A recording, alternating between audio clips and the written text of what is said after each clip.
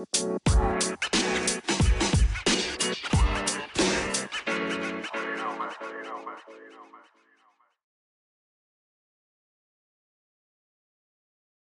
to the Yins and Y'all podcast, the podcast where we discuss sports, entertainment, life, and good old-fashioned manly stuff. I'm your host, Alex, and with me are my brothers Sean and Lance, and our cousin Matt is back from sunny San Diego joining us this week. And it may be a shock to you, but we will not be discussing the Steelers on this edition of the Yins and Y'all podcast. That is because we have a special upcoming interview this week with SteelersDepot.com and co-host of the Terrible Podcast, Alex Kozora. Alex has been on the show before, and he's going to join us again later in the week to discuss Steelers-Ravens and what's going on with the Steelers and their outlook for the rest of the season. So be looking for that. We'll release that episode later on in the week. On Halloween, though, Sir Sean Connery passed away, and we wanted to honor him on the Yins and Y'all podcast this week. So we're going to be giving you our top 5 Sean Connery movies this week in the Jumbotron. So, guys, welcome to the show tonight, and then we'll get started talking about our top 5. So good to have you guys with us tonight. Happy to Glad be back. to be here. Yeah, it was tough, after coming on as a regular member and then just getting, the slash because I had to go on vacation. It was tough to miss last week, but you guys did a good job. And you know what? The only thing about last week was you guys talked about Star Wars, and I'm like an encyclopedia for Star Wars. And you messed up a couple things. I did. I know. Go ahead. You can correct me because I was going to go do it. Yeah. Nerds. You're the big time space guy. Yeah, So big time space. Yeah. So the one thing that I do know that I noticed immediately was the time frame, like the timeline that the Mandalorian comes in. So it's actually after episode 6. So that's after correct. Return of the Jedi. It's after the Death Star goes down. The second one, that is. That is correct. And obviously you caught that when you watched the new episode of the Mandalorian because they're on Tatooine and they're talking about the Death Star. Yeah. So that was the one. I haven't understood a word you said so far. Yeah. I have to ask here because a buddy of mine is a big Star Wars fan, and having Alex talk to me about the Mandalorian got me into the mindset. Okay, let me give this an honest to goodness second shot. And I asked my buddy, okay, what order should I watch these in? Because I know how they were released, 4, 5, 6, and 1, 2, 3. I get all that, but what order would I watch this that it makes sense for the story? And he tells me to skip 1 and 2. So you're going to sit here and tell me that this is the greatest film franchise of all time, but 2 movies suck so bad that you shouldn't even watch them. Okay, so come on. That has to be talked about.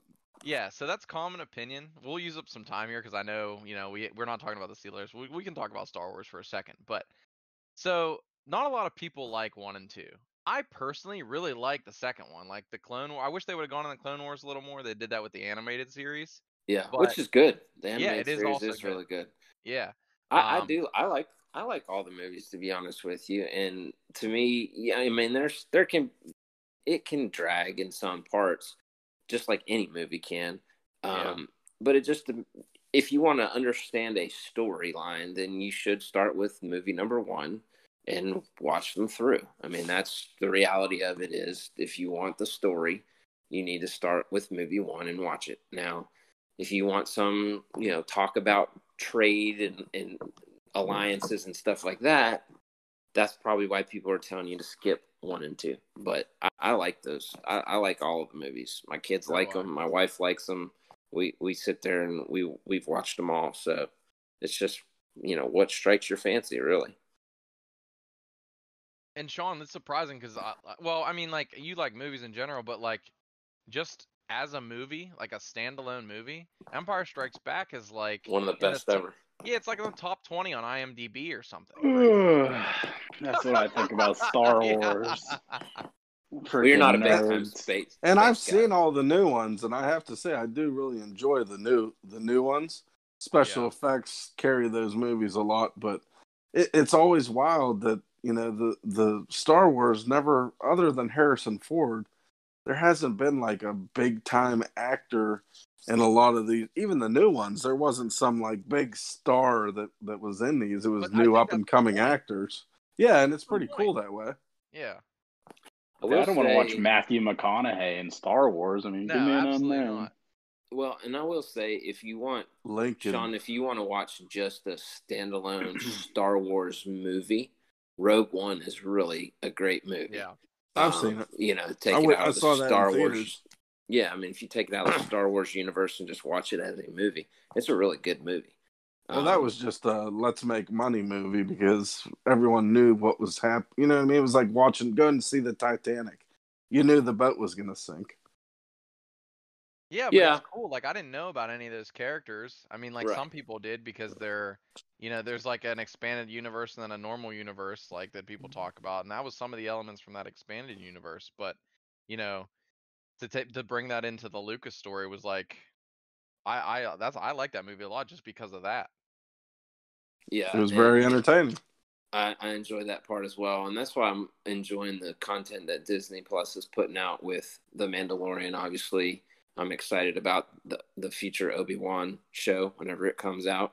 Yeah, me too. My boss is a big time Star Wars guy as well, and he informed me that Rosario Dawson is supposed to be guest starring on The Mandalorian this season, and she is actually going to be getting a Star Wars spin-off series.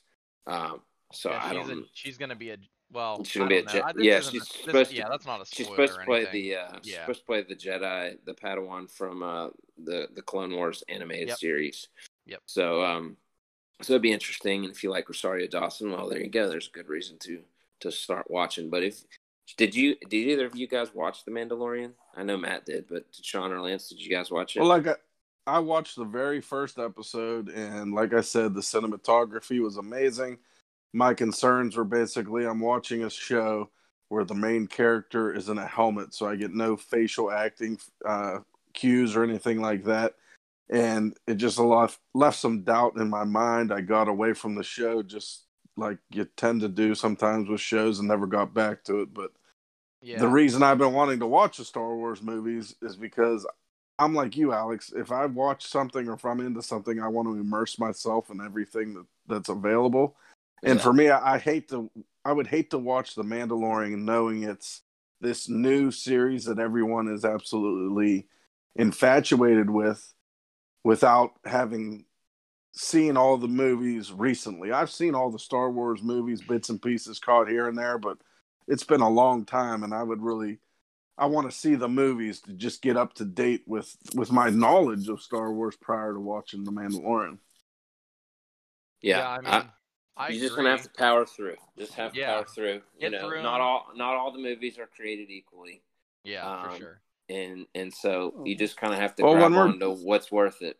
In some when we're done tonight, I'm gonna start with number 1 because there you go. I got a baby and I will be up.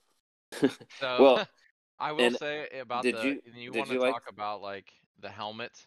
Sorry, Alex, but like the helmet. Let me go through this real quick because this was a major concern that you brought up last time. But Sean, I think you'll like it because the amount of personality that actor puts into it without facial expressions, the way his character transitions from the beginning of that season 1 to the end is almost better that he's in a helmet the whole time. It's amazing. Yeah, it's pretty impressive. Okay. I mean, because he goes from pretty much like what you say. He's a pretty wooden, I'm just here to do a job, I have no emotion kind of character to, by the end of the season, he's invested with Baby Yoda, and he's like his protector at that point.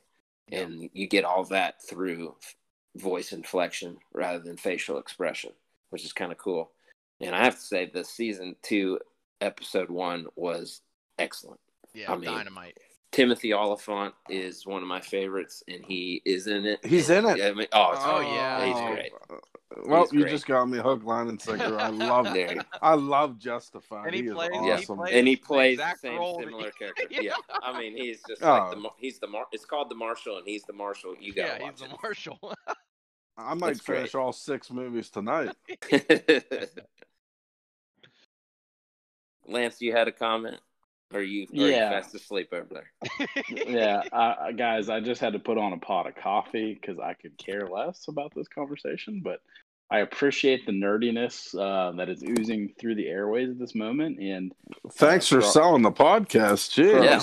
for our my listeners God, out there. It's like when for our DJ had listeners crickets out there, playing. geez, yeah, I remember letting Yin speak for uninterrupted here, but for the listeners out there, Alex and Matt will start a Star Wars spin-off podcast, and they'll be sure to explain it to you why 2 of the 6 and we still got to watch all 6, and why that special magic hole the Death Star was on the outside.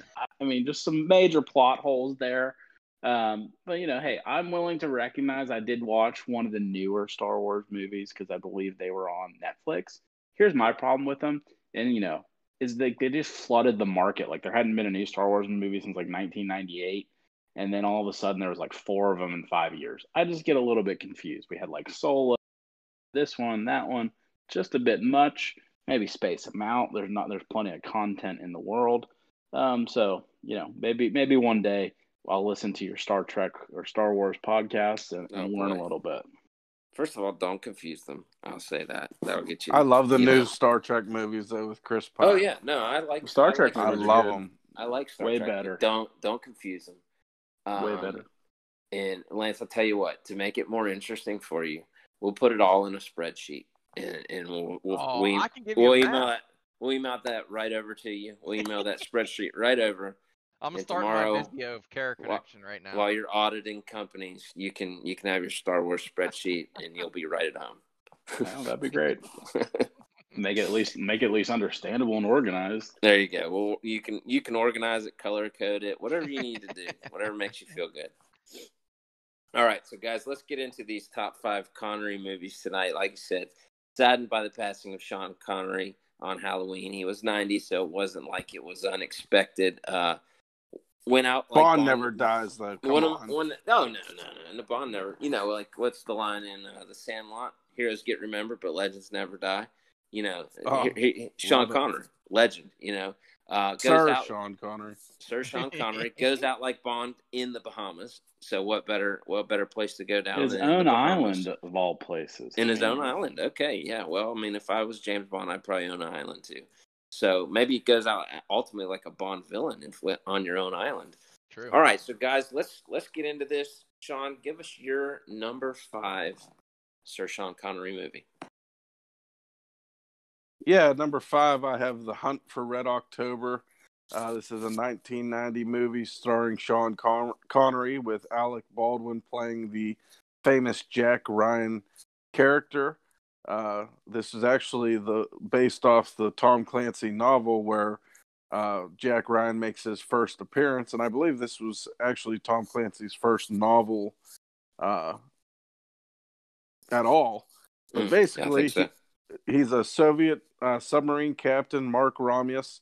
He's going rogue with his country's cutting-edge ballistic missile submarine. And Ryan is basically trying to convince the U.S. Navy of his theory that he actually thinks that this captain is defecting and going to bring the sub to the U.S. to prevent a nuclear war. And, it's just a thriller. It's action-packed from beginning to end. Connery knocks off, I think, his first mate pretty early in the movie and just plays a really iconic role. Just doing some research, though, I found out that he actually replaced the actor for this role 2 weeks into filming, and he had only 1 day of rehearsal before he shot scenes in the actual movie.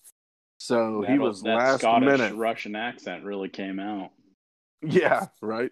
But another interesting thing is Kevin Costner was the first choice to play Jack Ryan. He declined to direct and star in Dances with Wolves.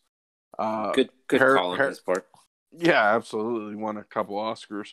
Harrison Ford was second. He also declined, but of course would become Jack Ryan in Patriot Games. And he did his own Russian sea captain movie with K-19 Widowmaker later on. So, but it eventually, it came to Alec Baldwin, who got the role for this one movie, and he was pretty good, young Alec Baldwin. But if you've not seen it, it's definitely a movie that you want to check out.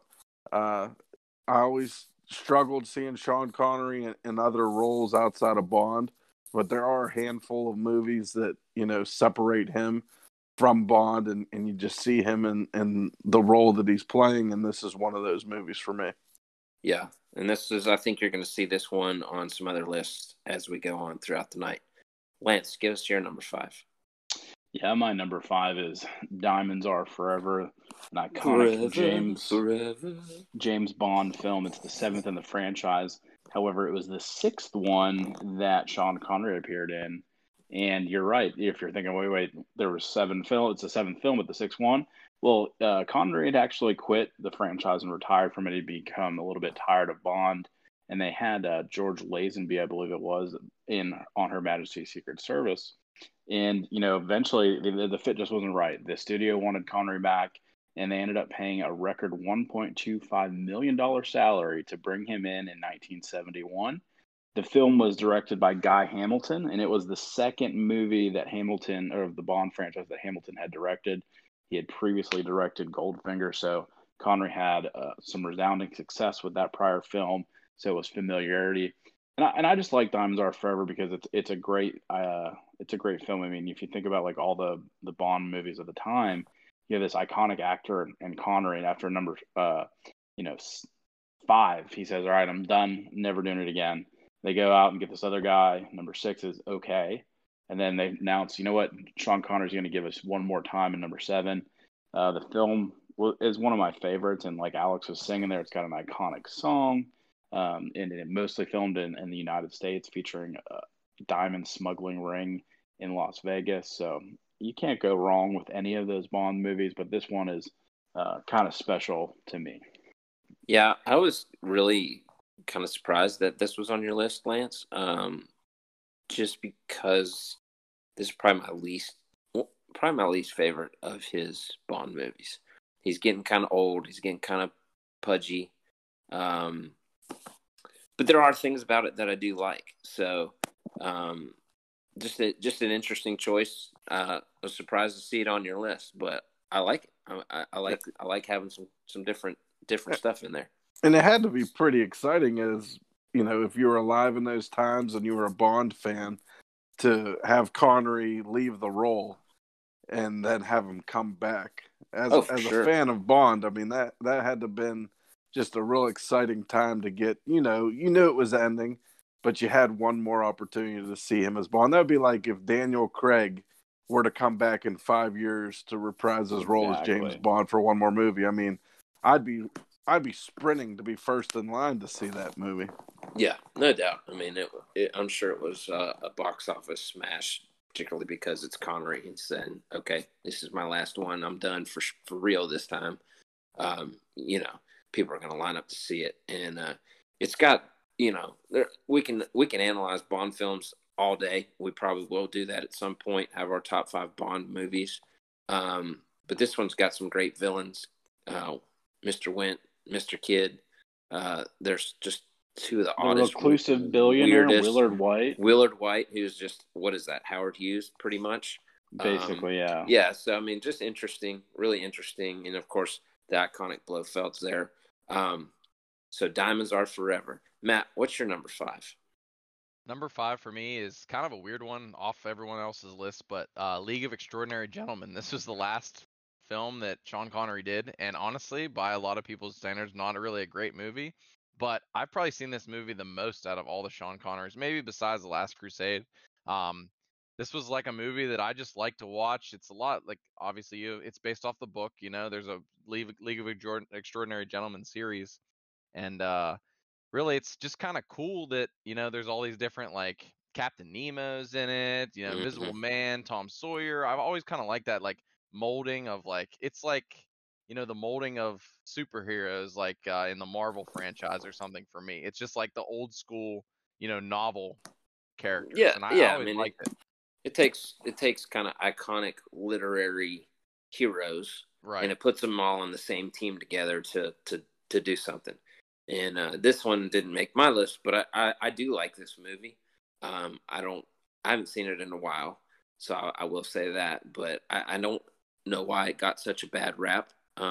Because I'm kind of with you. I mean, It's Connery a guilty plays, pleasure movie. Yeah, I mean, Yeah, Connery plays 100%. Alan Quartermain. He's Yeah. like this famous African hunter. You know, he has a ability to shoot really accurately at long range. You know, it's just kind of a neat movie, and I agree with you, Matt. Like Captain Nemo, the Invisible Man, Tom Sawyer, has all these kind of cool, iconic, literary people in it that make for just an interesting type of. And it's it's got Dr. Jekyll, Mr. Hyde, Right. Yeah. You know, just kind of throws everybody in there and comes up with a kind of a mystery whodunit type movie, which is kind of neat. Yeah. And I will say that, so this is, Matt mentioned this is the last film that he did, and he confirmed in a 2006 ceremony where he accepted an award that he had retired from Hollywood, that he was done with all of the idiots that make films in that town. And so basically, he said, he didn't the, like the this actual movie. actual quote says, "Idiots now making films in Hollywood" was cited as his reason for his decision to retire. I think he was, kind of fed up with it, and for him, he's like, "I don't need the money. I've got an island in the Bahamas. I got a villa in Greece. I'm out." And you know what? I can't blame him, but I'm with Matt. Like, I have this movie, and every couple of years I'll end up watching it. It's been a while, but I think I need to revisit. I'm pretty sure I'm going to be going on a big Connery binge watch for the next month or so, to kind of in honor of one of the greatest actors that we've all had the pleasure to watch on screen. Yep, absolutely. Connery with the mic drop at the retirement ceremony. That's right. That's right. I mean, if you got enough money and you're at the end of your career, he didn't care. You could say whatever he wanted. Yeah, that's true.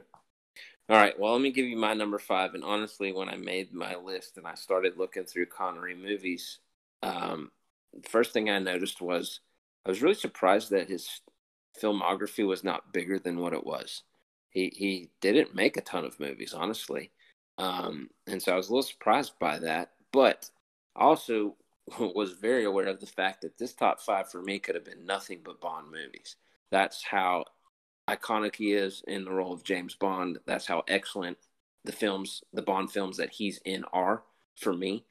But I had to hold myself back. I only put one Bond film in here. But my number 5 Sean Connery movie is the 1987 The Untouchables, starring Kevin Costner as the main character here. You got Robert De Niro is playing Scarface himself.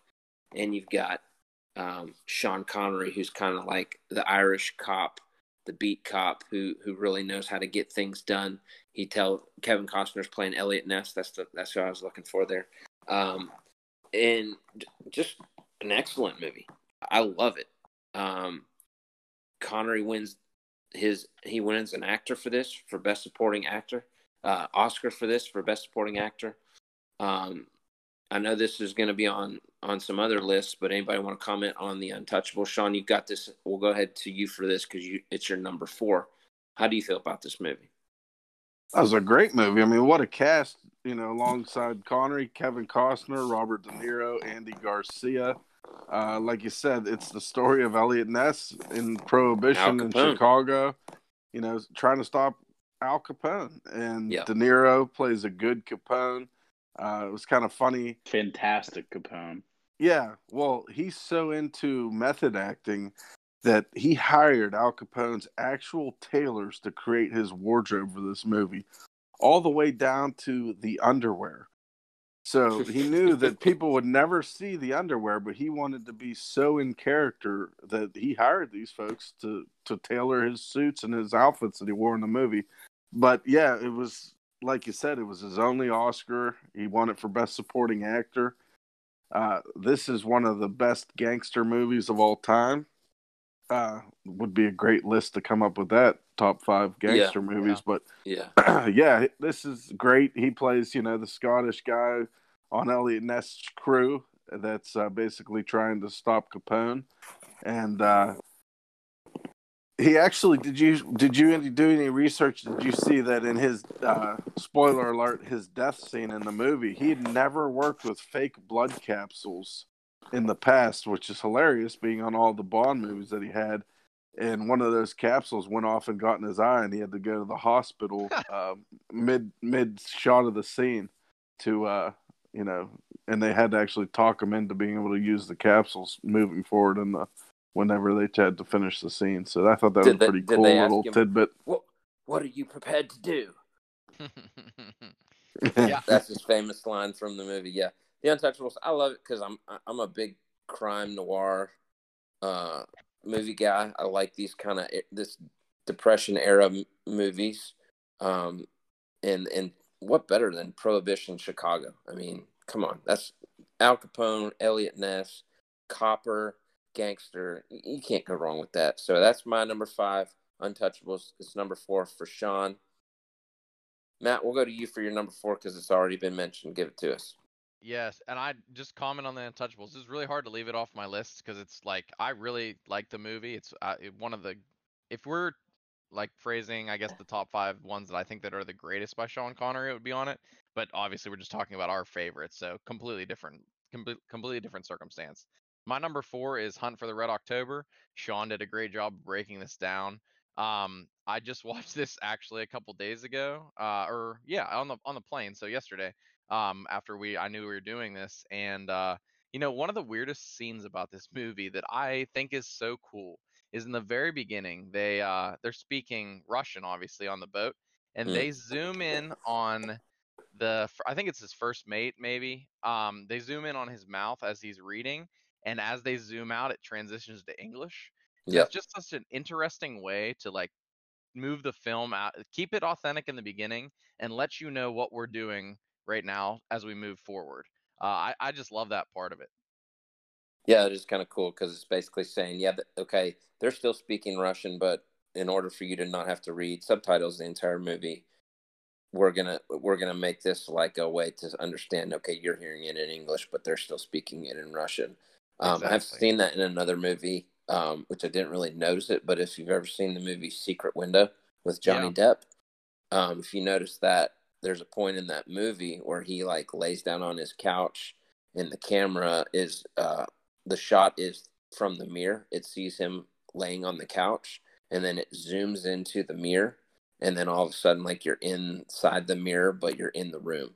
So it's kind of a similar type of shot where it basically it's putting you inside the mind of Johnny Depp in that movie. So you're right. I do like that shot. I'm going to give you my number 4 right now because it's the same, Hunt for Red October. You guys have touched on all the reasons why. Excellent Sean Connery movie. This Russian Scottish accent, like Lance said, is a little bit lame, but he does a great job playing Captain Ramius in this film. Lance, give us your number 4. Yeah, my number 4. It's the last Bond movie on my list. It's Goldfinger. This is the 3rd movie in the franchise. It was the first one to be directed by Guy Hamilton, who also directed Diamonds Are Forever, the one I mentioned previously. It's just one of my more favorite Bond movies. It's like the one that had the biggest budget of the first 3. It was what really elevated Bond from an interesting movie to a like blockbuster worldwide. And I think one of the things that make this film really interesting to me is at the very beginning of the movie, the Jill Masterson who he's flirting with, she works for Goldfinger, and he ends up finding her in his hotel room later, completely painted with gold paint, and it's a super iconic scene in the film, and just really sets up the entire thing. So I really absolutely love this film, and you can't go wrong checking it out. Great movie. We'll hear about this one again. Goldfinger coming in for number 4 for Lance.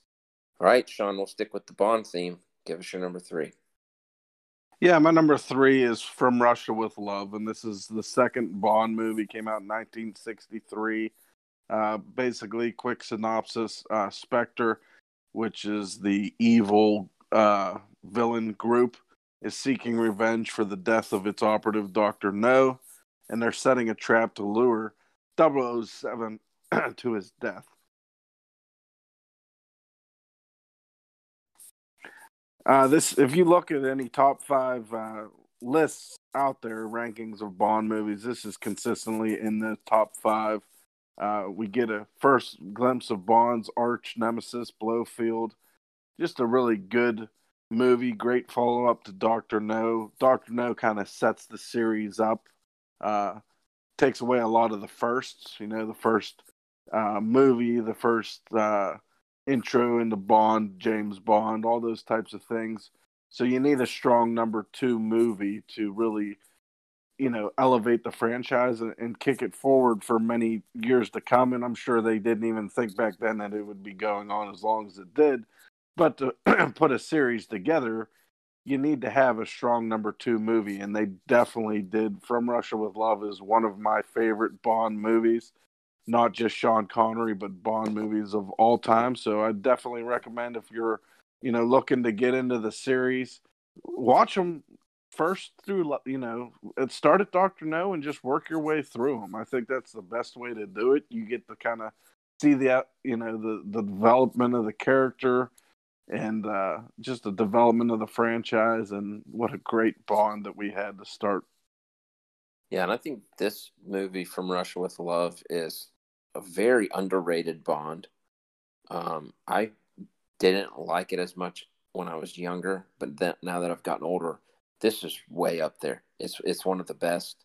You got Robert Shaw, who's plays a great villain in this movie. It takes place on a train. It's just great. From Russia with Love, it's some great locations. You get it's in Istanbul. So this is a good one. I really like that. Good shout for number 3, Russia with Love. Let's go to your number 3, since we've covered that one as well. Yeah, absolutely. My number 3 is The Untouchables. I think that Alex and Sean have both kind of done a really good job of explaining this movie. Or, it was number 5 on Alex's list, number 4 on Sean's, and number 3 on mine.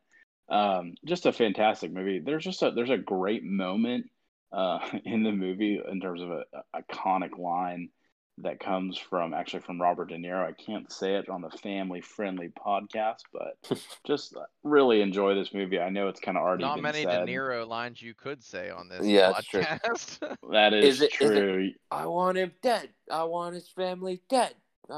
Is it that line? It the one where he's coming down the stairs, and I think Elliot Ness, it's very at the end, and goes to confront him, and he basically says, "I don't give about your family," or something along those lines. And the movie came out 40 years ago, or 33 years ago.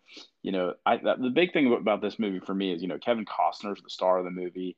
He's Elliot Ness, but really, if you watch it, Sean Connery steals every scene. He plays an Irish American. He's a cop in Chicago, and Elliot Ness recruits him to his squad of untouchables, and he's fantastic in the role. So you can't go wrong by popping this in on a Friday night.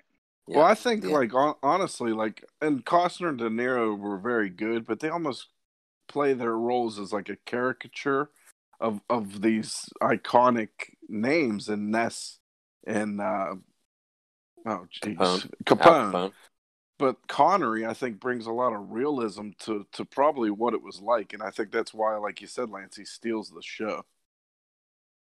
Yeah, and essentially he can play himself. I think it's easy for him to slip into that type of a role. So he's perfect for it. It was a shout out to the casting director for getting him for The Untouchables. All right, Matt, give us your number 3.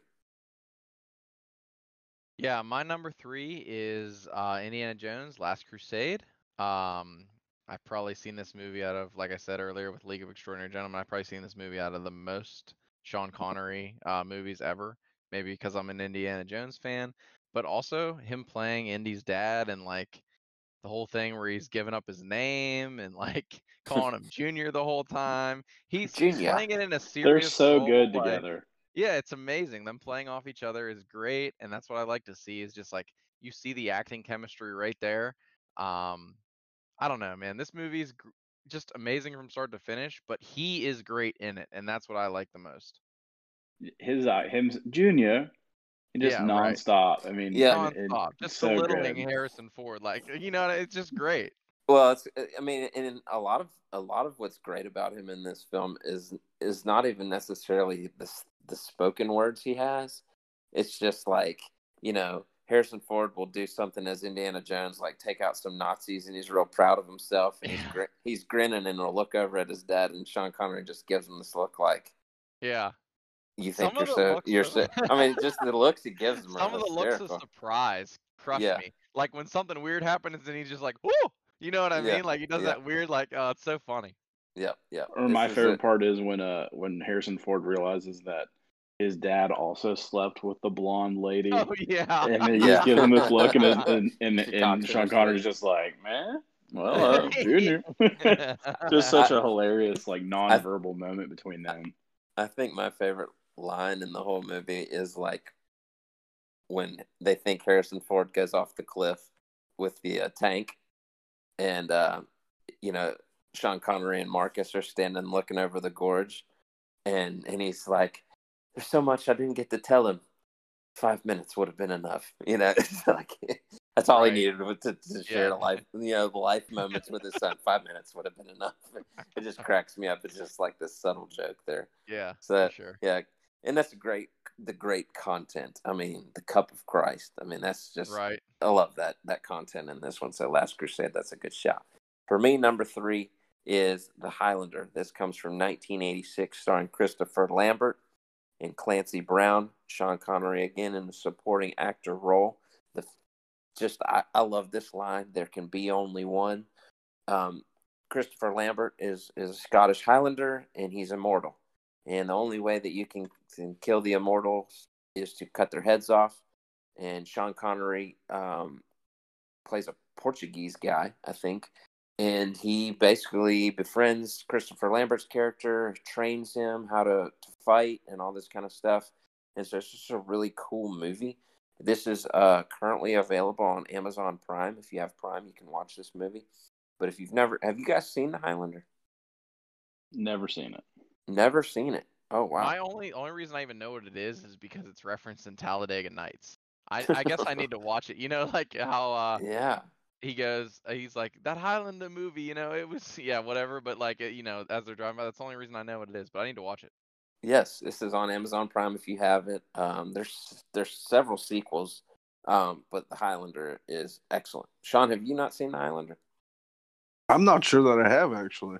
Wow. Okay, so this is number 3 on my list, and you guys have not seen it. So check out The Highlander. I think you'll enjoy it. All right, my number 2 is I'm a war movie connoisseur, and I would have been remiss not to include a Sean Connery war movie. And when it comes to war movies, I had 2 choices. I could go with The Longest Day, or I could go with A Bridge Too Far. And I really thought about The Longest Day, but Sean Connery is only briefly, and I mean briefly, in that movie. So to call it a Sean Connery movie it might be a stretch. So I went with A Bridge Too Far. This is 1977. This covers Operation Market Garden, which was the Allied landings into Holland that were led by the British. And you talk about a cast. I mean, you got Michael Caine, Anthony Hopkins, Robert Redford, James Caan, Sean Connery, just to name a few. I mean, there are tons of major actors in this movie.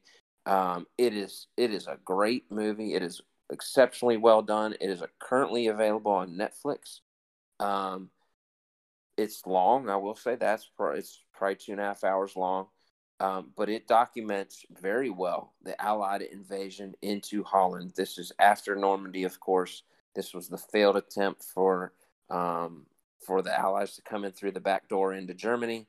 And if you've never seen this movie and you like war movies, you will love A Bridge Too Far. Have any of you guys seen A Bridge Too Far? I've seen it. It's been many years since I have, but definitely I've seen it. It's a very good movie. I think I've got some homework to do. It Same. sounds like it. You got all these old Sean Connery movies on here. Where do you see the beginning of our list? Like 2 of our top movies, neither of you guys have on there. It's because we're young. Well, right. Yes, there is a little bit of age bias to these lists, but I've seen the movies that you've listed. Yeah, we didn't do our homework. We get it, Alex. Well, I mean, we get it, Alex. Look, Well, Alex is in quarantine right now. Matt's been frolicking on a beach in California. We haven't had a chance to do our homework. Yeah, well, good thing is both of these movies that I've recommended that you haven't seen are available on streaming. I know you have Netflix, and I think you have Amazon Prime, so you can watch both of those movies and you'll enjoy them. Sean, give us your number 2. Well, my number two, I mentioned this in folks to watch. Finding Forrester, 2000 was this movie. Stars Connery with Rob Brown. As we mentioned, Rob Brown, this was his first time ever acting. And Lance hit me with a tidbit of knowledge that I didn't know, that Rob Brown basically went to audition to be an extra because he needed to pay his cell phone bill, and ended up getting the role as Jamal Wallace to co-star with Sean Connery. So that's pretty hilarious, and what a Hollywood moment for that guy. But basically, for this movie, William Forster's a recluse. He published one novel, and though it's thought of as a masterpiece, he could not really personally deal with the critics of his work. So he did continue to write, but he never published another novel. And Jamal Wallace is a genius, though his grades don't show that, as he hid it because he did not want to be made fun of or ostracized from his friends. And he's a star athlete, so he's recruited to attend a local prep school, and he's able to finally, come out of his shell and out of his hiding, and actually, show his skill not just on the basketball court, but in the classroom. And he's a very talented writer, and basically on a dare with his buddies, because Sean Connery, William Forster would always watch these guys playing basketball out the window. So his buddies dare him to, break into Forster's apartment and steal something. And when he does, they kind of eventually meet and develop a friendship. And, Forrester basically mentors Jamal Wallace in his writing, and really sees something in the kid and just takes him under his wing and mentors him. And they both, really help each other, because, Jamal Wallace is being helped in his writing, but he's also helping William get out of his shell. He's been a recluse, hasn't had any real meaningful relationships in his life for many, many years. And he finds that with Jamal Wallace at the end of his life. I love this movie. I mean, if I did a top 10 favorite movies, maybe even top 5 favorite movies of all time for myself personally, this is going to make my list. I enjoy it every single time I watch it. I mean, I can't recommend this movie more than I have second time now in the early stages of our podcast.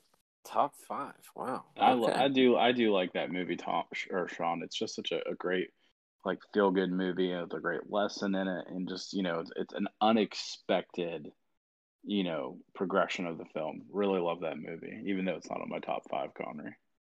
And it's really it's so well directed too. Was it Gus Van Dam or Gus Van Zandt? Van Zandt, baby. And he directed another great movie with Matt Damon. You guys know what that one is? Yeah, Good Will Hunting. It's like my Come favorite on. movie. Good Will Hunting. Oh. That's correct.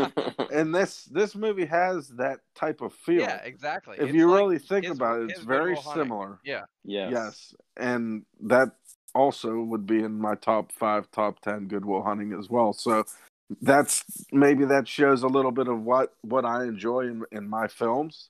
But so many films, and I do love the Avengers movies. Don't get me wrong. I've seen them all multiple times. But a lot of films are so, hey, look at everything exploding. Come hear our cool sound system. See of all our special effects.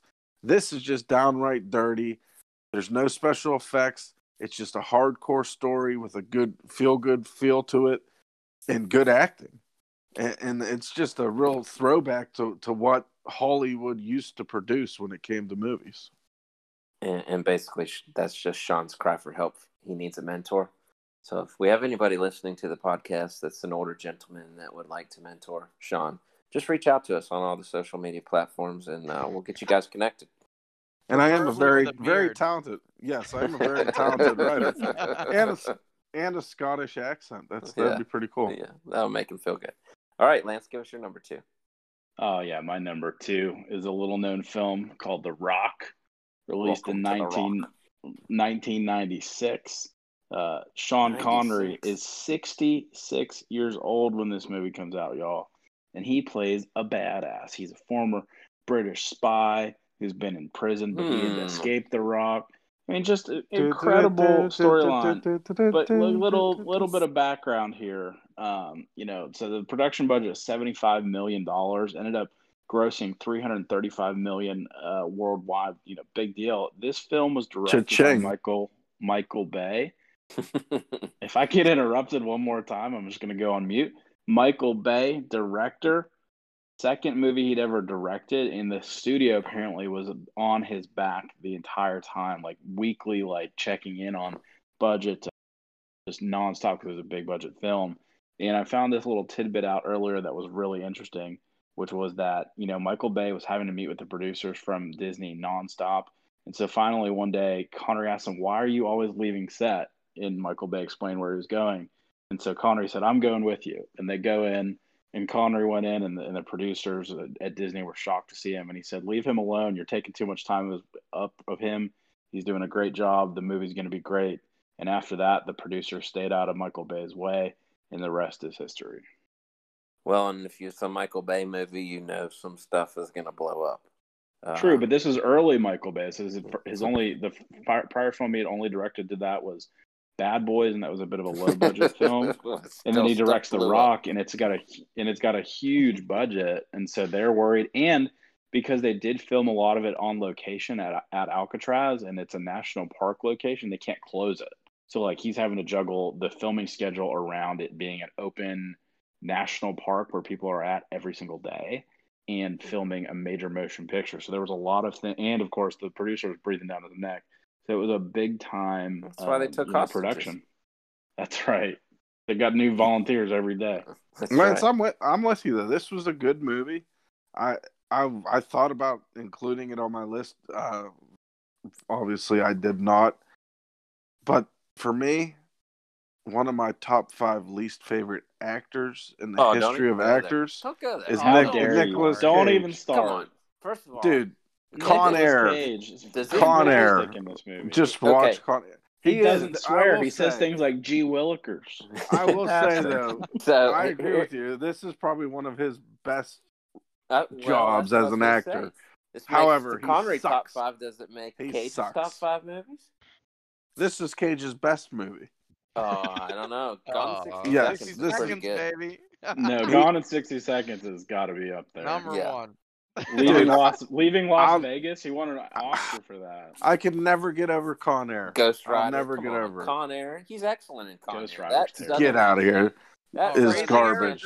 He's got so many good movies. Come on. He's doing a TV miniseries where he plays Joe Exotic, Sean. I mean, it's going to be amazing. Well, that sounds amazing, and I will watch that. But, he sucks. Keanu Reeves sucks. I don't care what anyone says. You can't change my mind. National Treasure? First of all, tell me that doesn't count. Keanu Reeves? If you haven't seen John Wick, you can just get out of town right now. Just because you've put out some good movies doesn't mean you're like John Wick is amazing, but that takes no acting skills. He does no acting. He just kills people. He's a robot in the Matrix. It's perfect. He sucks. Exactly. He acts like a robot in everything he's in. Point Break. He overacts Point Break. Sean, get out of here. Get out of here. He sucks. Keanu's great. Matt, give us your most overrated actor of all time. That'll be your next top 5. Matt, give us your number 2. My number 2 is Goldfinger. Lance touched on this a bit, and you guys are going to touch on it a little more. No spoilers for that one, but sorry. But no, the reason why is, Lance and I grew up in the Pierce Brosnan era and, flowing into Daniel Craig of James Bond. And, I had never really seen a James Bond movie outside of a Pierce movie. And the first one that I watched with a different actor was Goldfinger, because that was the one that Google told me to watch. Now it just was the one highly recommended, and it proved true. I got the real feel of what the traditional James Bond was about and where James Bond started, and that's what I enjoyed from this movie. I mean, there's a lot of, like you guys have covered, there's a lot of great villains, and it's a great movie, and that's it. Like I said, it brought me into watching some of the old Bonds. So Goldfinger number 2. And it probably has And this will be another great one. Top 5 Bond girls. But this has probably the best Bond girl name of any Bond movie. Can't say it on a family podcast. Yeah. Pussy galore. Pussy galore. That is the best Bond girl name ever. She owned a lot of cats. Yeah. Yeah. Yeah. So Matt's coming Galore in with of gold cats. finger at number 2. Matt, give us your number 1 since Lance already mentioned it. Yeah, my number 1's The Rock. This goes into me and Lance's age again. I feel like this was like a big movie there for a while. Our buddy Strayer, this is like his favorite movie. And then me and him, like, I don't know, we've watched a lot of movies together, so I've seen this movie a ton of times with him, and it's great. I got a couple factoids for this one because I haven't, done my research on my other 4, but I did some research on this one. So, most of the Navy SEALs in the movie were actually played by real Navy SEALs. So that's super cool. Interesting, yeah. Quentin Tarantino is actually an uncredited screenwriter on this, as well as Aaron Sorkin. So I assume that they did some rewrites during production. That's typically how that works. So that's kind of cool. And then the best one by far is that Sean Connery told the producers that he wasn't doing the movie if he had to travel. And he requested that they build him a cottage on Alcatraz Island, and they did it. So talk about a badass move. That's awesome. Yeah. That's throwing your weight around right how there. How do they manage that though, Matt? Because that's part of the National Park Service. They'd have to get federal government's approval. Yeah, it just became the whoever runs the Alcatraz. It became the park guy's new house, the employee's house. And the only other thing I'd say is, I mean, if you guys have been to San Francisco, it's not far. It's like 2-minute ride on a boat. It's from the docks to Alcatraz. Just like them Alcatraz. putting trailers on the island to film, like how the castle always has the Galaxy trailers or whatever. But I know that construction might be a little different, but I'm sure it was deemed as like a temporary space in a historic monument, just like a trailer would be. You know what I mean? So they worked it out nonetheless. Yeah. And well, I'll tell you how they worked it out. They wrote a fat check to the National Parks Department. Yeah, that's $75 million budget. How much of that went to the national park? Yeah. So, well, when you're Sean Connery, I guess you could do whatever you want. Yeah. And of course, this movie stars the excellent Nicolas Cage alongside Sean Connery. So and Ed Harris. Ed Harris. Connery's Oh yeah, kind of in that's the another shadow. good part about this that we haven't mentioned about The Rock. Yeah, Ed don't forget him. Ed Harris is good in a million things, but he's most notably known for doing Westworld recently. But like this is an iconic role. He looked the same when was this made? 97 or something. He looks the same in 96 that he does in Westworld, right now. which is crazy. Exactly. He does too. That's so great. Yeah. Yeah, he looks exactly the same. One other thing I'll add in, since we're on The Rock, the scene at the Fairmont Hotel where Nicolas Cage throws the iconic John Spencer over the balcony. He's the FBI director. They filmed that on location, and there was a man dangling off the roof. The police got dozens of 911 calls about a man hanging from the roof screaming, "Help, help," because no one knew that they were filming a movie there on that day. That's funny. Sean Connery's the one that throws him off, not Nick Cage, though. That is correct. He makes Nick Cage save his life. That's right. All right, let's give us your number 1. My number 1 is, and Matt mentioned this, it's Indiana Jones and the Last Crusade. And really, for me, this is my number 1 because of the chemistry between Sean Connery and Harrison Ford. And if you guys remember in that trilogy of the Indiana Jones, I think about the second one, the Temple of Doom was a really dark movie. It takes place mostly in India. And it's not really my favorite of the 3. And then you go to Indiana Jones: The Last Crusade. It's more lighthearted, but it's still very serious. And there's just so many iconic moments. And it's really just the chemistry between them. We talked about, the nonverbal, just the looks they would give each other. The quick one-liners, like you mentioned, Alex. There's so much more I wanted to tell him. And then he says that 5 minutes would have covered it. I mean, just so good. And so you really can't go wrong with that movie. I watched it recently during quarantine. We watched all 3 of the Indiana Jones movies. And this is my favorite of the 3, and it's because Sean Connery's in it. And not to mention also, and I don't want to leave him out, River Phoenix makes an appearance at the beginning of this movie. And what an excellent actor he was, and it's a shame that because of an addiction, he passed away too early. Yeah, he plays young Indy. But he plays young Indiana Jones, and I mean, talk about a kid who could act. I mean, this River Phoenix had a big career ahead of him. Unfortunately, he got hooked, and that was the end of him. So, Indiana Jones: Last Crusade, excellent movie. All right, Sean, you and I share the same number one. Give it to us. What is it? Well, I just have to say before I get into my number one, Sean Connery is the biggest boss badass in the history of actors. I mean, some of the stories that were told tonight, they built him a cottage on Alcatraz. He basically went into a production meeting and said, the budget's under control, leave this guy alone. They left him alone.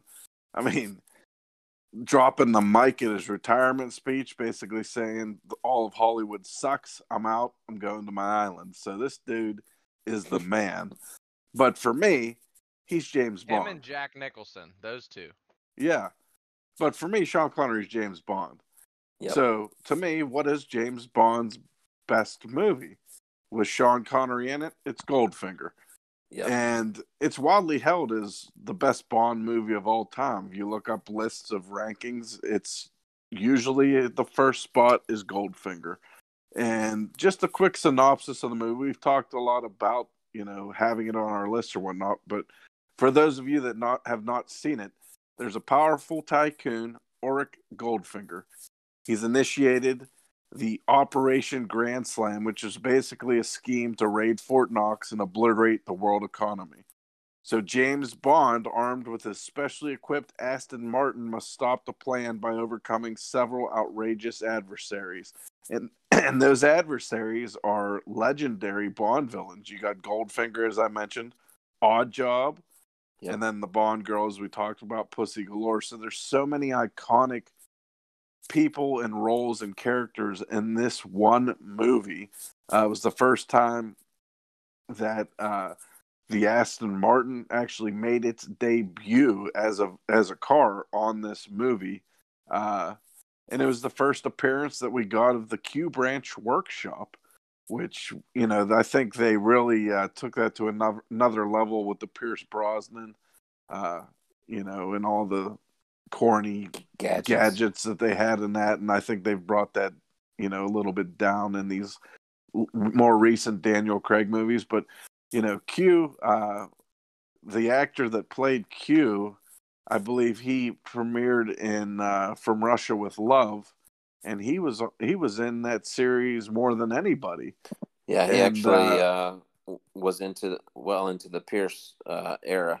Right. The World Is Not Enough was his last Bond movie. Correct. So this was the first time that they show that Q Branch workshop. The song, I believe, was the first one that had actual lyrics in it in a Bond movie. So there's just so many cool firsts, but take away all of that and you just still have a great plot. You have just a great story. You have the not my favorite Bond, if you've heard my list, but that doesn't mean he wasn't amazing as Bond. I just really love Daniel Craig. But Sean Connery, it's sad that he passed away. What a great man, and he's left us all with great memories. And the great thing is I own every Bond he has, and I've been watching him since the news came about. And I definitely recommend everybody start your Bond immersement with Dr. No and enjoy Sean Connery as you move through the era of James Bond. Yeah, excellent choice, Goldfinger at number one. I'm going to run through our list one more time to recap them, and then we'll give you some must-see TV. Sean has at 5, Hunt for Red October, 4, Untouchables, 3, From Russia with Love, 2, Finding Forrester, and 1, Goldfinger. Lance gives 5, Diamonds Are Forever, 4, Goldfinger, 3, The Untouchables, 2, The Rock, 1, Indiana Jones and the Last Crusade. Matt gives 5, League of Extraordinary Gentlemen, 4, Hunt for Red October, 3, Last Crusade, 2, Goldfinger, 1, The Rock. And I have 5, The Untouchables, 4, Hunt for Red October, 3, Highlander, 2, A Bridge Too Far, and number 1, Goldfinger. So if you're paying attention there, Goldfinger is the only movie to be on all 4 of our lists. So if you're going to watch one Sean Connery movie, by consensus, Goldfinger is the one to watch, and I hope you'll check that one out if you've never seen it. All right, guys, as always on the Ins and Y'all podcast, we want to give you some must-see TV. So, Matt, what do you have for us to watch this week? Yeah, so I have little outside the box. I know we always go with, dramas or comedies. Well, I guess we've covered some docs too, but this one is special to me because, I love music, and I specifically love hip hop music. I've been, listening to it as long as I can remember. But there's an amazing documentary on Netflix. It's called Hip Hop Evolution. It's been out for a long time.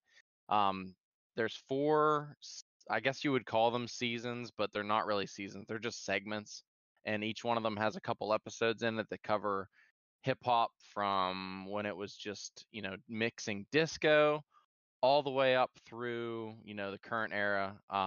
It's really great if you're a hip hop head and you're kind of looking for that outlet to learn more about the origins of hip hop, and to even get some of the people that you don't even realize are influences on the music that you listen to right now. So I highly recommend it to anyone who listens to hip hop music.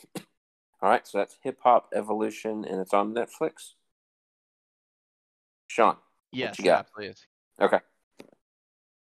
Well, I've kind of touched on it throughout our list for Sean Connery, but for tonight, this is an important episode for myself, and it's all about Sean Connery. My recommendation is that you go watch Dr. No. And I think if you've been a fan of the podcast from day one, our very first episode, we rated our top 5 Bond actors. And Bond is very important. It really is in our lives. It was something that we watched with our dad growing up. And Sean Connery was always the Bond. I'm guarantee it's my dad's favorite Bond. And I really think that if you're a fan of movies, if you haven't seen James Bond movies, I don't know where you are, but if you haven't, no better place to start than number 1, and that's Dr. No. Dr. No. All right, and I think at one point a lot of these movies are on Netflix. I don't know if they still are because I own them also. I don't typically watch them on Netflix, but last I saw, many of the James Bond movies were on Netflix. So if you have Netflix, Bond is on there. Lance, what do you have? Yeah, I didn't actually choose a specific movie or show for tonight. It was really just to encourage people to go watch a Sean Connery movie. There are so many of them. If you have Hulu, Prime, or Netflix, or even HBO Max, there are Sean Connery movies on there right now that you can stream. I was just looking, and there's so many out there that are really good. I mean, there are the James Bond movies, which we've covered. A lot of those are on all of those apps I just referenced. There are, A Bridge Too Far is also on there. Alex mentioned that. So really just go check out any of those ones that you heard us talk about tonight that you're interested in. They're out there, they're available, and no matter which one you choose, you're going to end up being pleased that you watched it. Yeah, you can't go wrong with a Sean Connery movie. My recommendation this week is a show called Bosch, and you can find that on Amazon Prime. I think there's 6 seasons out. This follows the life of LAPD detective Harry Bosch. It's set in present day, and it's a typical cop drama. These are based off the Michael Connelly novels, so if you've read those, you know what I'm talking about. I know Lance has seen this show, and he's not, he watches it, I guess, but he's not huge on It's the grown acting. on me. It It got better. The first season's acting was really cheesy, yeah. but it got much better. Yeah, I like it. I didn't really like the lead guy, Titus Welliver, who plays Harry Bosch.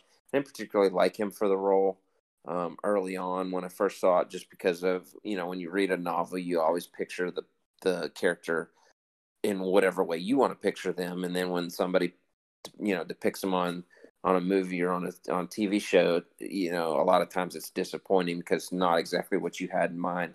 So I think that was a lot of it for me initially. But he's grown on me over the seasons. I don't really like the show. I think, there's, I don't know, about 10 episodes per season. So you're looking at approximately 60 episodes.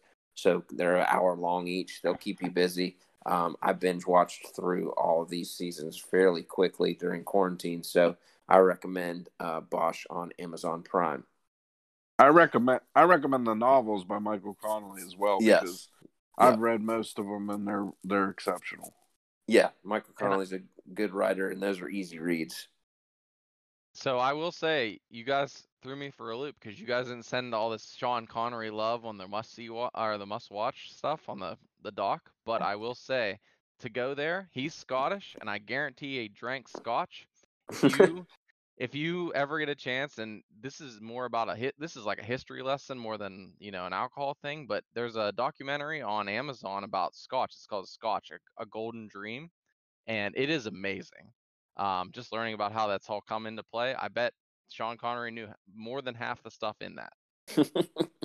Sean Connery invented scotch. What are you talking about? All right. Well, we're going to jump out of the Jumbotron, and we're going to end the podcast tonight in a segment that we like to call the bullpen. We haven't had the bullpen in a while since our buddy DJ was on the podcast. But in the bullpen is where we typically want to share a family memory with our listeners. And guys, I have a picture. It's sitting on my bookshelf here in the house of a time when we all played paintball. And this actually happened across the street from where Sean currently lives, in the woods where we grew up in. Lance and Matt, I think you guys were in high school, probably maybe 10th grade, something like that. No, I think it was like 8th or 9th. You were that young? That. Okay, yeah, because you were still living in Hopewell, so you weren't in high school yet. I was in college, just about done with college. Sean, you probably were in college then. And we decided that we wanted to get together and play paintball. And Lance, you and Matt were big into paintball at this point, right? Yeah, absolutely. I think basically what happened was this might have been my freshman year of high school because during that time we built a big fort and interactive area in the woods on two sides of we thought it was a river, but it was really just a drain pipe runoff. But when you're 14, your imagination works. It's the Ohio. So we wanted to have like a battle down there. And so you were home for Christmas. And so, we said, okay, we're going to do 2v2. Sean had the ghillie suit. You couldn't, go like hunt buck. You couldn't see him unless he was running. Matt had basically what I could only describe as machine gun AK-47 of paintball gun. Because he was firing like 200 paintballs a minute. I mean, this guy could have done, pivot movements in Afghanistan. I mean, it was incredible how much cover fire he was laying down. And me and Alex basically had guns that would only shoot like 4 feet. Mine was a pump shotgun. Like, I don't even know if that even have that in paintball anymore, but you had to pump it once, it would shoot. And then I could see and then you have Matt shooting 200 beats a minute. Yeah. Yeah. And so we decided that I had to change air tanks halfway through. That's how I just remember my paintballs flying so awkwardly that I had a better chance of shooting someone behind me than I did the target that I'm shooting at in front. Yeah, I could shoot people around corners, but if you were standing right in front of me, you were safe. But we decided it was going to be Lance and Matt versus me and Sean. And so we get down in there, and Sean, for some reason, decides he's going to climb a tree. He thinks that this is a great idea to get up in a tree because he has his ghillie suit on. He thinks he can get up there and be a sniper. What he doesn't realize is that once they kind of figure out where he is, with Matt being able to shoot as quick as he can, like Sean is pinned down. And I actually decided to go around the drainage ditch thing. Not exactly the Mississippi. And outflank them. And just about the time that I am coming up behind Lance and Matt, who have no idea that I'm there, Sean calls it quits because he can't take the peppering he's getting anymore. And so it's at this point that really the funniest part of the story begins to occur because Lance, he bought some kind of body armor, baby, vest, body armor to play paintball in, and he hadn't been hit yet. So we decide, let's just test this thing out, right? We'll just do it firing squad style. We want to see if it'll work. Lance has never been shot while wearing this. So let's just, you stand up against a tree and we'll shoot you in this in this body armor. So Lance lines up, and Matt draws the short straw, so he gets to go first. And I will give Sean some credit because at this point, Lance is actually facing forward. And Sean says, well, maybe we should have Lance turn around. So I had my mask on. I had my goggles on. I was going to shoot him in the mask. It wouldn't hurt. Yeah, so at least we're going to hit him 50 times in 1 second. In the back. So Matt is laughing so hard, and you can clearly tell he doesn't want to shoot Lance. So he fires off a deliberate miss. And up steps Sean. And Sean, again, he's using a gun that's probably not, top of the line. He pulls the trigger, and it is like slow motion, okay? I see this paintball. It comes out, and it is like headed right for this body armor. And like it turns into like a Greg Maddux sinker. It drops. And it makes the loudest whack right on Lance's butt cheek. And immediately Lance gives this roar of pain and agony because he's just been shot with a paintball from about, 8 feet away. And I'll never forget it. My 14-year-old brother grabs a tree and literally rips it out of the ground because of the adrenaline that's shooting through his body and charges Sean. Sean, Matt, and I are laughing so hysterically that we can do nothing. And Lance just proceeds to attack Sean as he cries out in pain.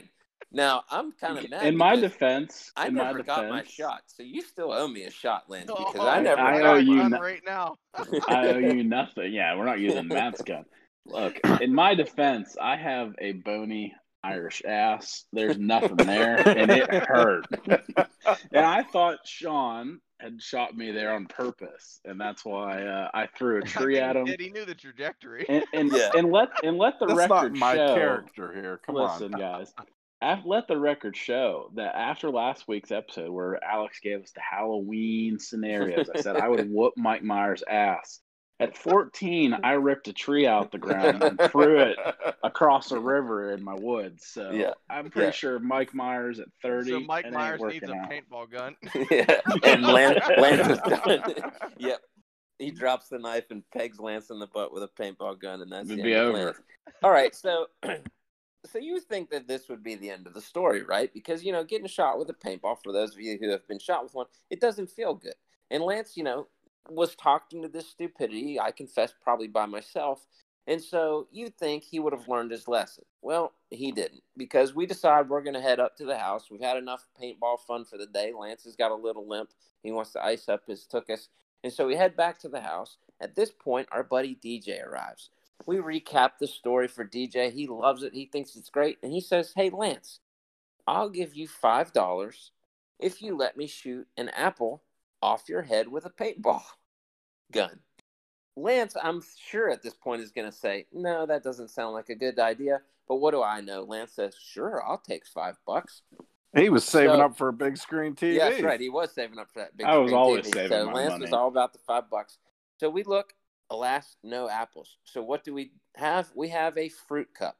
The ones that you put in your lunch when you go to school. We've got one of those. And so we get Lance out in the backyard. He's in the driveway.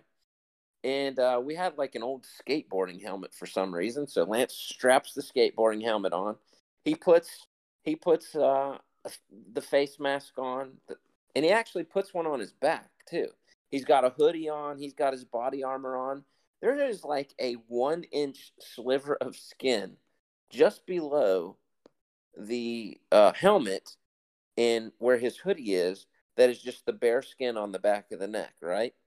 Surely DJ can't hit this, right? Can't be done. Can't be done. So he lines up. Lance turns around. He's got the fruit cup on his head. We're ready for it. DJ pulls the trigger. Again, it's like slow motion. This paintball comes out of the gun. Its trajectory, it's going to strike this fruit cup, knock it right off. And then like a Greg Maddux sinker, baby, Schwack, right on the back of the neck, hits the only bare patch of skin. The roar goes up like Lance is a wounded animal. If there'd have been a tree there, he'd have ripped it out of the ground. He charges across to take out DJ. We're laughing hysterically. It's amazing we didn't wet ourselves. It was hysterical because Lance not only got shot in the butt, but now he's been shot in the neck with a paintball. And it's only through his own stupidity that it happened.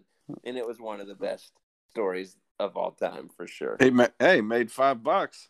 He did make $5 off of the deal. Yeah, I still got that $5. I think DJ would gladly pay him $5 again to shoot him with a paintball one more time. I would pay $5. You still owe me a shot because I still haven't gotten to test out this body. I owe you nothing. So just watch your six. You never know when I'm going to sneak up and shoot you with a paintball. Lance, if our fans really push for this shot, you gonna say no? Yeah, let them use my gun. It's super accurate. If our current fan base, all 50 of you, push for it, then maybe. But if it helps us go viral and we can get our fan base from 50 to 5,000, I'd consider it. 5,000. Okay. Listen, Matt. There you go. The challenge has been put out there. Lance said if we can get our current fan base to 5,000, 50 to 51, he's willing to take a paintball to the nuts. From 50 to 51. No, I did not say that. I think that's what I heard. Shoot him in the junk. Yeah. So, but since Sean lives in that neighborhood again, we can go back to the scene of the crime. We could. I could probably find that tree. Now, I don't want everyone to sympathize with poor old Alex that didn't get his shot, because I'll tell you a quick 2-minute story of him and I playing paintball in the same woods. I was wondering if you would bring this up. Alex's gun jams. So the nice brother that I always was stops the game and comes up. I fix his gun for him, and I say, all right, give me 2 to 5 minutes. Let me get back into position. I don't walk 7 feet away from this jabroni, and he peppers me in the back like 8 times. So Lance, you owe Alex a shot. He doesn't get a shot. Take one for me. Yeah, I seem to recall that was only one shot to your back. No, it was multiple shots, dude. Alex and then was always pulling something. Always.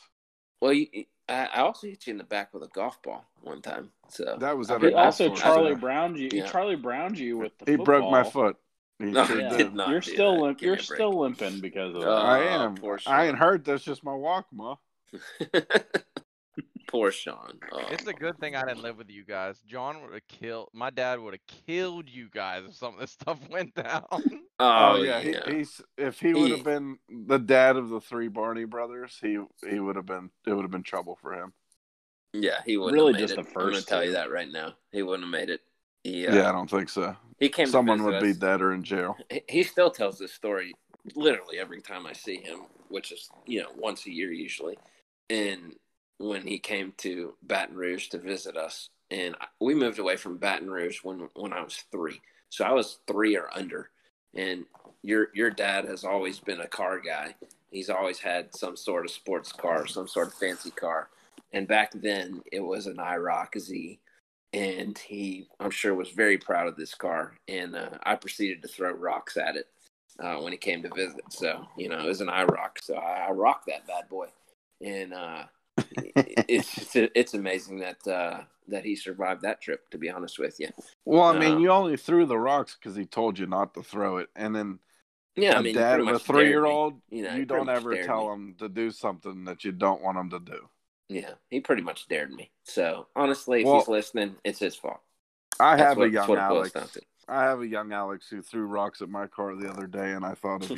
So yeah, well. I'm glad you got he listens. That's why I mentioned him. He's going to certainly say something to me about this tomorrow. Well, tell him to feel free to reach out to us on social media and voice his displeasure if he wants to do that. So, all right, you guys have anything else before we wrap it up? Watch your Sean Connery movie, boys and girls. Yeah, watch your Sean Connery. That's going to wrap us up for this edition of the Yins and Y'all podcast. Make sure to subscribe to the podcast on whichever podcasting platform you prefer. We'd appreciate it if you'd rate us and leave a comment. It helps others find the podcast and helps us to improve. Make sure to follow us on Twitter, Instagram, Facebook. We're on all of those. And remember, whether you use Yins, Y'all, or something else, there's always a place for you in our listening fan base. Peace.